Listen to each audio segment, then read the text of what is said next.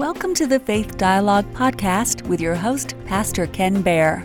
Are you ready to swim in the deep end of the Bible pool or climb to the top of Faith Mountain? If so, open the eyes that see, those ears that hear, and a heart that is receptive. Get your cup of coffee and your Bible as we begin. Welcome back. I'm Ken Baer, pastor at Faith Dialogue, and we are in a sermon series today called Unstoppable. It's based on the New Testament book of the Acts of the Apostles, and today we're starting in chapter 15. And we'll be back in Jerusalem today, and we'll meet up with Peter and James, the Lord's brother. So we're at that point of the ministry of Paul and Barnabas, and as they have just concluded their first missionary journey. It began in Antioch, which is in Syria, somewhere around 46 or 47 AD, and they were on the road likely for a little over a year. Now, we saw a pattern in the last few weeks as we've traveled with Paul and Barnabas, and the pattern was there was a response to the gospel, followed by rejection, followed by a revival. There was a man who was completely lame from birth, and he was healed by the Apostle Paul in Lystra. And there the citizens decided that Paul and Barnabas were Greek gods, and they were ready to sacrifice an ox to them. You know, many came to Jesus. However, the Jews came in, had come up from Antioch, and turned the people against Paul, and actually Paul was stoned. But that wasn't the end. Paul actually was revived and walked back into the city. So Paul is still around. In fact, he ended up with Barnabas in Derbe. Then from Derbe, they make their way all the way back to Antioch, going along the way and strengthening the churches, strengthening the disciples that they had made probably within the last year, appointing elders in the churches for continuity purposes. And these Gentile churches, prospered and they grew. However, as soon as Paul and Barnabas give the good report of how God had been glorified and how many of the Gentiles had come to the Lord through them, and God had opened the door to the Gentiles, there was some controversy again. You know, these Jews, we're going to call them Judaizers, they're probably just a number of misguided Jewish believers, probably coming from as a Pharisee background or very, very strong proponent of the law of Moses. And either way, they're misguided. And it was one thing when the Gentile conversions were 1 and 2, like Cornelius that we saw back in chapter 13, I believe it is. When the Jews greatly outnumbered the Gentiles, it was fine to have a few Gentiles around. However, Paul and Barnabas are having great success in these Gentile towns, and many Gentiles are coming to the Lord, and these churches that they're starting are primarily Gentile. And these Gentiles have very little knowledge of the Jewish traditions or their laws and their ceremonies. You see, the big debate today is whether these Gentiles could be brought into faith without also becoming Jews. And that means primarily but not exclusively circumcision. That would be the debate. And we'll see today how Paul, Barnabas, and the apostles settled this dispute. It's great. This is actually called the Council at Jerusalem, or the Jerusalem Council. Remember, this is a major turning point for the church, for the early church. Paul's leadership is being challenged in Antioch, and he's going to have to go back to Jerusalem and be able to get the support of the apostles there to be able to continue his teaching. Again, this moment is a turning point. From this moment on, the church will, quite frankly, never be the same again. We'll see the Apostle Peter making his final appearance in the book of Acts. From this chapter on, it's Paul who's the apostle to the Gentiles. That'll be the focus of the rest of the book of Acts. Paul would later write that the Gentiles are heirs together with Israel. It says, members together of one body and sharers together in the promise of Christ Jesus. That's in his letter to the Ephesians, chapter 3, verse 6.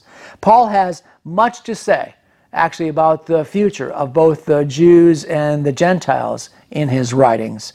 And we'll get to some of those in our future weeks. Today, our focus will be on what, again, we call the Council of Jerusalem, or the Jerusalem Council.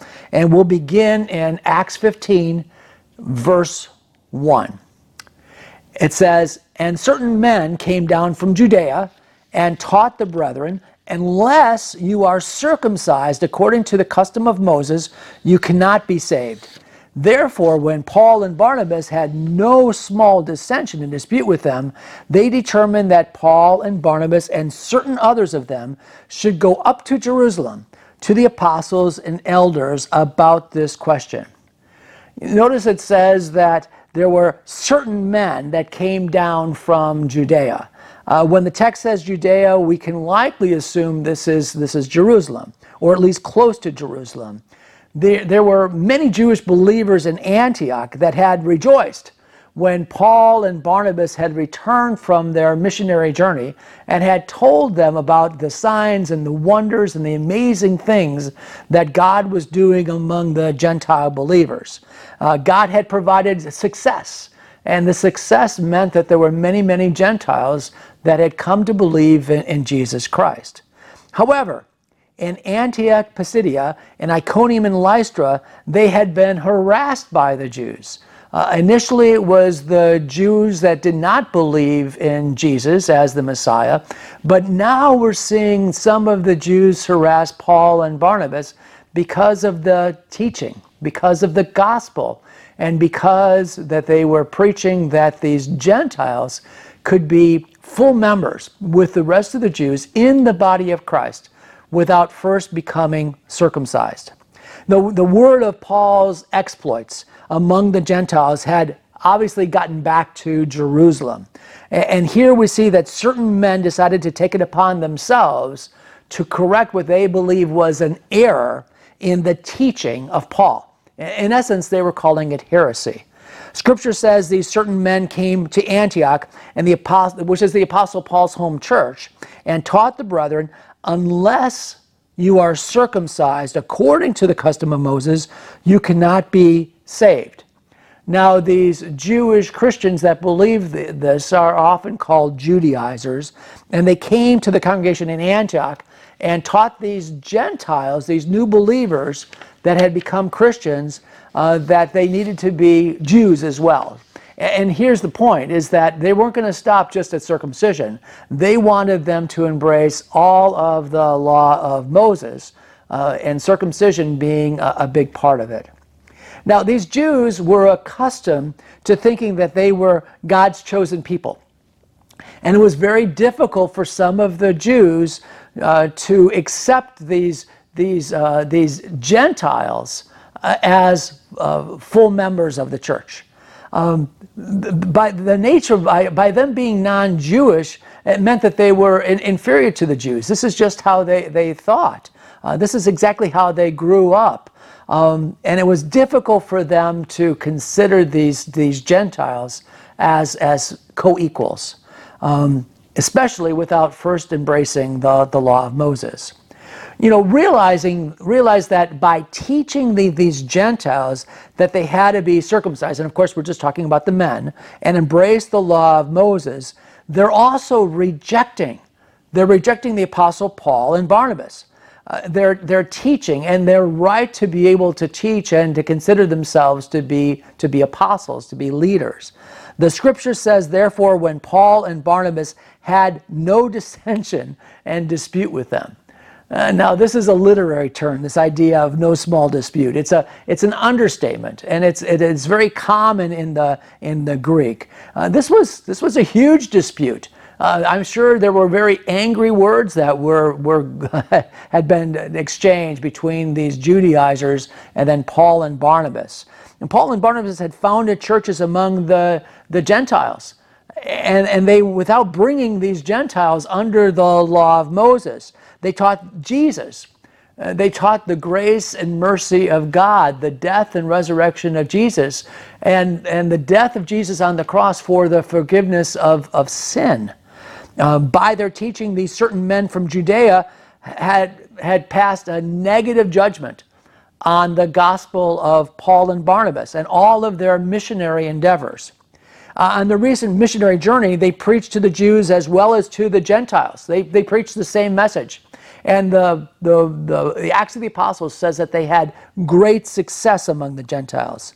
In Acts 13, for example, they were in Antioch, Pisidia, and in verse 38 and 39, Paul says that it was in Jesus that they would receive, these are the Gentiles as well as the Jews, in Jesus they would receive forgiveness for their sins, and it says, through him everyone who believes is set free from every sin, a justification you were not able to obtain under the law of Moses. You see, Paul is making it very, very clear that it's not Judaism plus Jesus. It's Jesus alone. And Paul, of course, is correct, and we know that. If the law could have set the people free from this law of sin and death, there would have been no need. There would have been no need for Jesus to come. You know, in the Garden of Gethsemane, Jesus prayed. He said, Father, if there's any other way, take this cup from me, but not my will, but your will be done.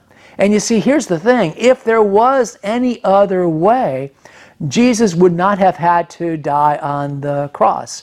If the law of Moses had been adequate rather than inadequate, Jesus would not have had to die on the cross.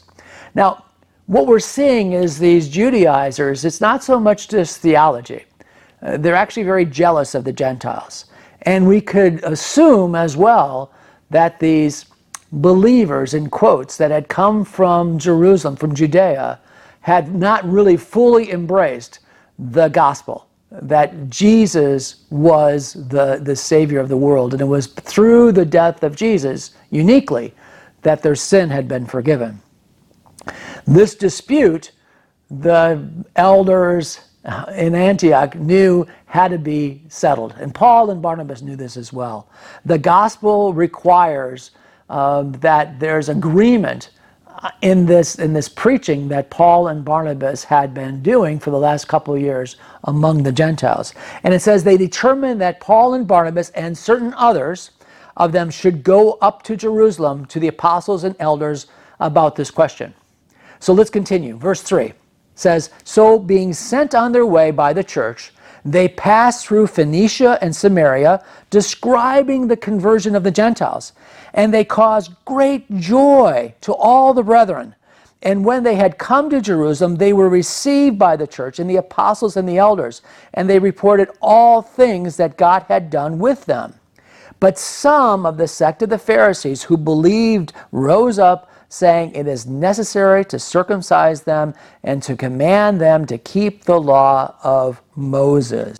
You know, when I was just a candidate to become a pastor, I was still in school and still studying, and I had a job at a church, and I was functioning and ministering, but I was not yet a pastor.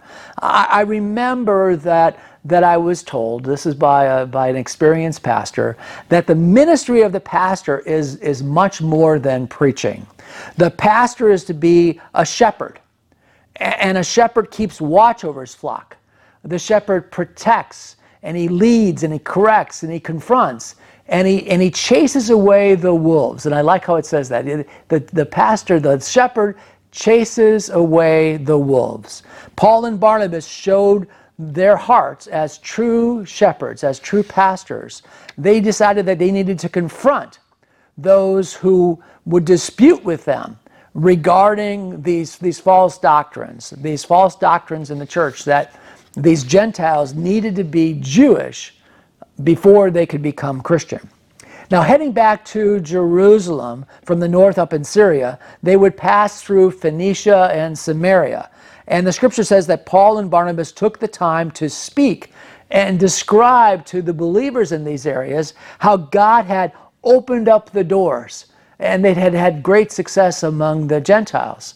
And the book of Acts says that this caused great joy to all of the brethren, all of the people in the church.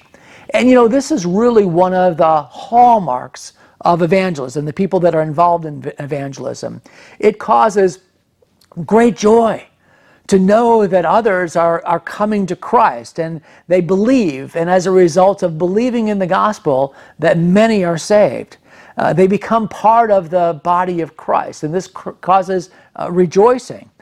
People that are envious or skeptical or considered that some people are unfit for salvation, they may be in the church and they may consider themselves saved, but let me tell you, they need to find that joy. They need to find that joy to understand that people are lost without Jesus and that the gospel is available to anyone that would believe. You know, they're very much, people that are like that are very much like these Pharisees, that while they came to believe in Jesus as the Messiah, we're talking about these Judaizers, they came to believe in Jesus as the Messiah, they want to hang on.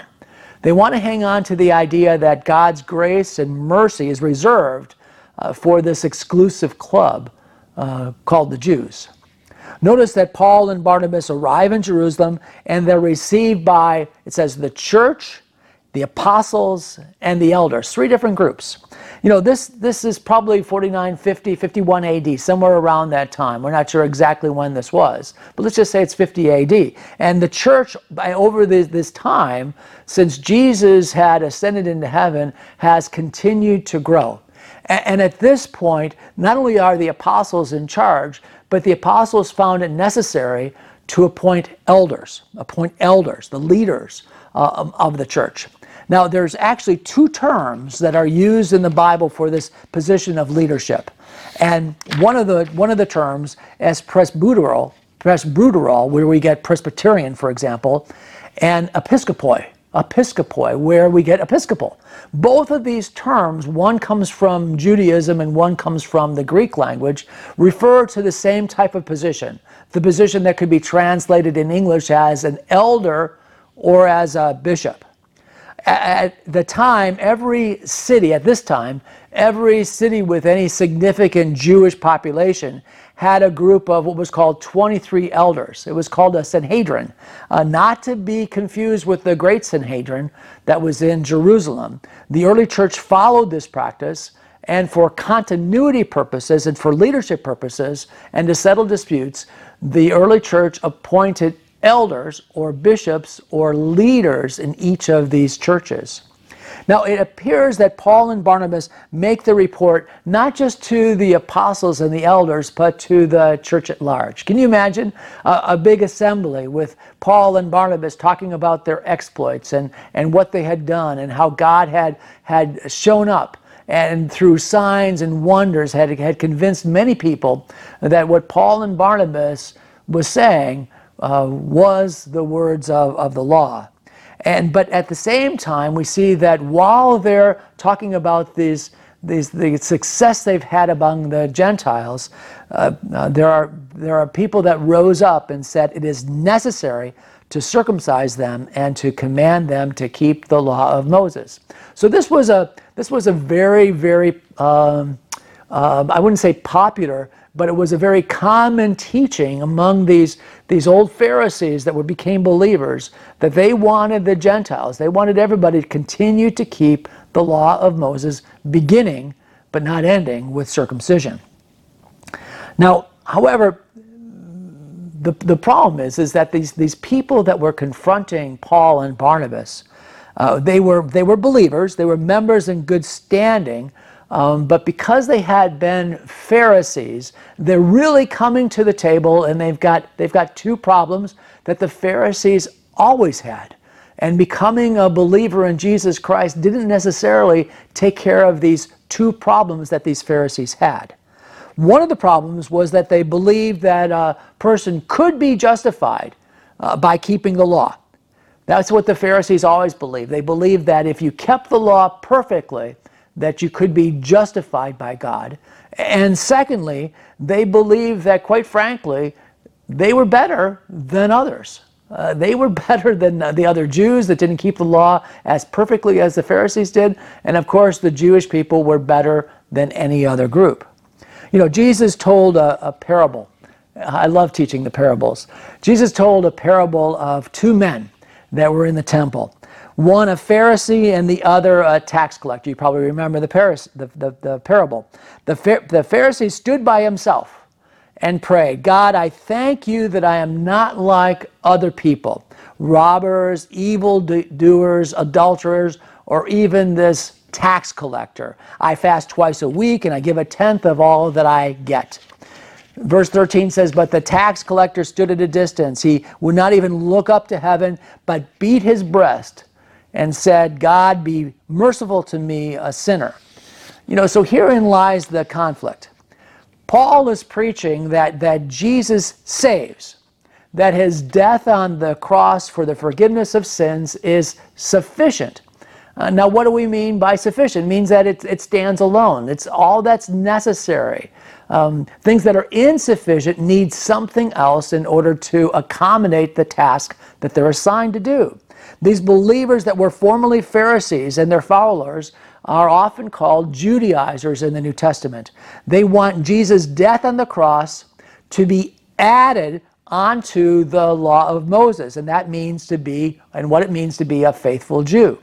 Now, back in Lystra, Paul and Barnabas did not allow the pagans to simply add Jesus to their pagan festivals. Jesus was not just another God among many. Back in Acts chapter 14, verse 15, Paul and Barnabas say this. They say, turn from your worthless things, these idols, to the living God who made the heavens and the earth and the sea and everything in them. Turn away from what you have and embrace the real thing that is sufficient. There's a saying by one of my favorite teachers, John MacArthur, and Pastor John MacArthur, and I think it's appropriate in this case. He says, everything less Jesus is nothing, and Jesus plus nothing equals everything. So this idea that Jesus is the one that's sufficient. You can't add Jesus to anything and get anything more than what Jesus already provides. Now, Paul was a former Pharisee, so Paul understands where these Pharisees are coming from. He understands his opponents. However, he would go on to write this. He would say, a man is not justified by the works of the law, but by faith in Jesus Christ. Even we who have believed in Christ Jesus, that we might be justified by faith in Christ and not by the works of the law. And then he says, for by the works of the law, no flesh shall be justified. That's his letter to the Galatians, chapter 2, verse 16. It's also clear that circumcision was not the only thing that these Judaizers required. The Gentiles would also have to live according to the law of Moses. And Jesus said about this requirement that the Pharisees didn't even practice what they preached. Jesus said they tie up heavy burdensome loads and lay them on men's shoulders, but they themselves, meaning the Pharisees, are not willing to lift a finger to move them. That's out of Matthew chapter 23, verse 4. So let's continue, and we'll see that this dispute will be settled by what's called the Jerusalem Council, the first recorded council of the church. Reading again, beginning at verse 6. Now the apostles and elders came together to consider this matter, and when there had been much dispute, Peter rose up and said to them, Men and brothers, you know that a good while ago God chose among us that by my mouth the Gentiles should hear the word of the gospel and believe. So God, who knows the heart, acknowledged them by giving them the Holy Spirit, just as he did to us, and made no distinction between us and them, purifying their hearts by faith. Now, therefore, why do you test God by putting a yoke on the neck of the disciples, which neither our fathers nor we were able to bear? But we believe that through the grace of our Lord Jesus Christ, we shall be saved in the same manner as they. Now, what we see is a smaller group is now assembled, consisting primarily of the apostles, the elders, and of course, Paul and Barnabas, and some spokesperson from probably both opposing sides. Peter speaks, and that seems appropriate, doesn't it? We all know Peter the Apostle. Peter is the one that walked on water, even if only briefly. We last saw Peter a few chapters ago, but Peter is widely acknowledged as one of the primary leaders of the church. And it was Peter and the brothers James and John, who Jesus nicknamed the Sons of Thunder, that were the inner circle with Jesus. So Peter begins with a history lesson, recounting the work God had already done. Notice that he uses the same reference that I used earlier. Peter said, "Now therefore, why do you test God by putting a yoke on the neck of the disciples, which neither our fathers nor we were able to bear?" That's exactly what the Pharisees were trying to do. They basically had burdens on the people, and the Pharisees weren't able to live up to their own preaching. And this is basically the same reference that This is the same reference that I had earlier in Matthew chapter 23, verse 4. Peter said, "Make no distinction between us and them." Again, Peter is referring back to the vision that he had of the sheet coming down from heaven and all of the unclean animals on it. This is when he's meeting with Cornelius. Cornelius, who was a Gentile, and the Holy Spirit showed up while Peter was still speaking and fell on Cornelius and his entire family and all of the people that were gathered. And it was very obvious to Peter that God had approved of Cornelius, and Peter went and baptized Cornelius and his family. Peter concludes by reminding all that is by the grace of the Lord Jesus Christ that we're saved. Now, before we conclude for today, I want to pick up what Paul had to say about Peter's support in this Jerusalem council, because Peter actually writes about this event in his his epistle to the Galatians, chapter 2. And this writing by Paul in chapter 2 of the Galatians has more information on these proceedings and some of the conversations that went on. This is what Paul says in Galatians chapter 2. He says, "Then after 14 years I went up again to Jerusalem with Barnabas, and also took Titus with me, and I went up by revelation and communicated to them that gospel which I preach among the Gentiles, but privately to those who were of reputation, lest by means I might run or had run in vain. Yet not even Titus, who was with me, being a Greek, was compelled to be circumcised. And this occurred because of false brothers, secretly who came in by stealth to spy out our liberty, which we have in Christ Jesus, that they might bring us into bondage, to whom we did not yield submission, even for an hour, that the truth of the gospel might continue with you. But from those who seem to be something, whatever they were, it makes no difference to me. God shows no personal favoritism to any man. For those who seem to be something added nothing to me. But on the contrary, when they saw that the gospel for the uncircumcised had been committed to me as the gospel to the circumcised was to Peter, for he who worked effectively in Peter for the apostleship to the circumcised also worked effectively in me towards the Gentiles. And when James, Cephas, which is Peter, and John, who seemed to be pillars, perceived the grace that had been given to me, they gave me and Barnabas the right hand of fellowship, that we should go to the Gentiles, and they to the circumcised. They desired only that we should remember the poor, the very thing which I also was eager to do. So we find out from Paul's letter here to the Galatians that in addition to Paul and Barnabas, Titus was also with them. Now Titus is one of the young men who will eventually accompany the Apostle Paul on future missionary journeys. Titus was a Greek, a Gentile, and Paul tells us that he was a believer. He will actually become one of the bishops of the early church, and he is uncircumcised. Now, Paul speaks to this very trip that he made to Jerusalem. He said it was 14 years after placing the time, after 14 years, placing the time period again, exactly what we said, somewhere around AD 49 or AD 50.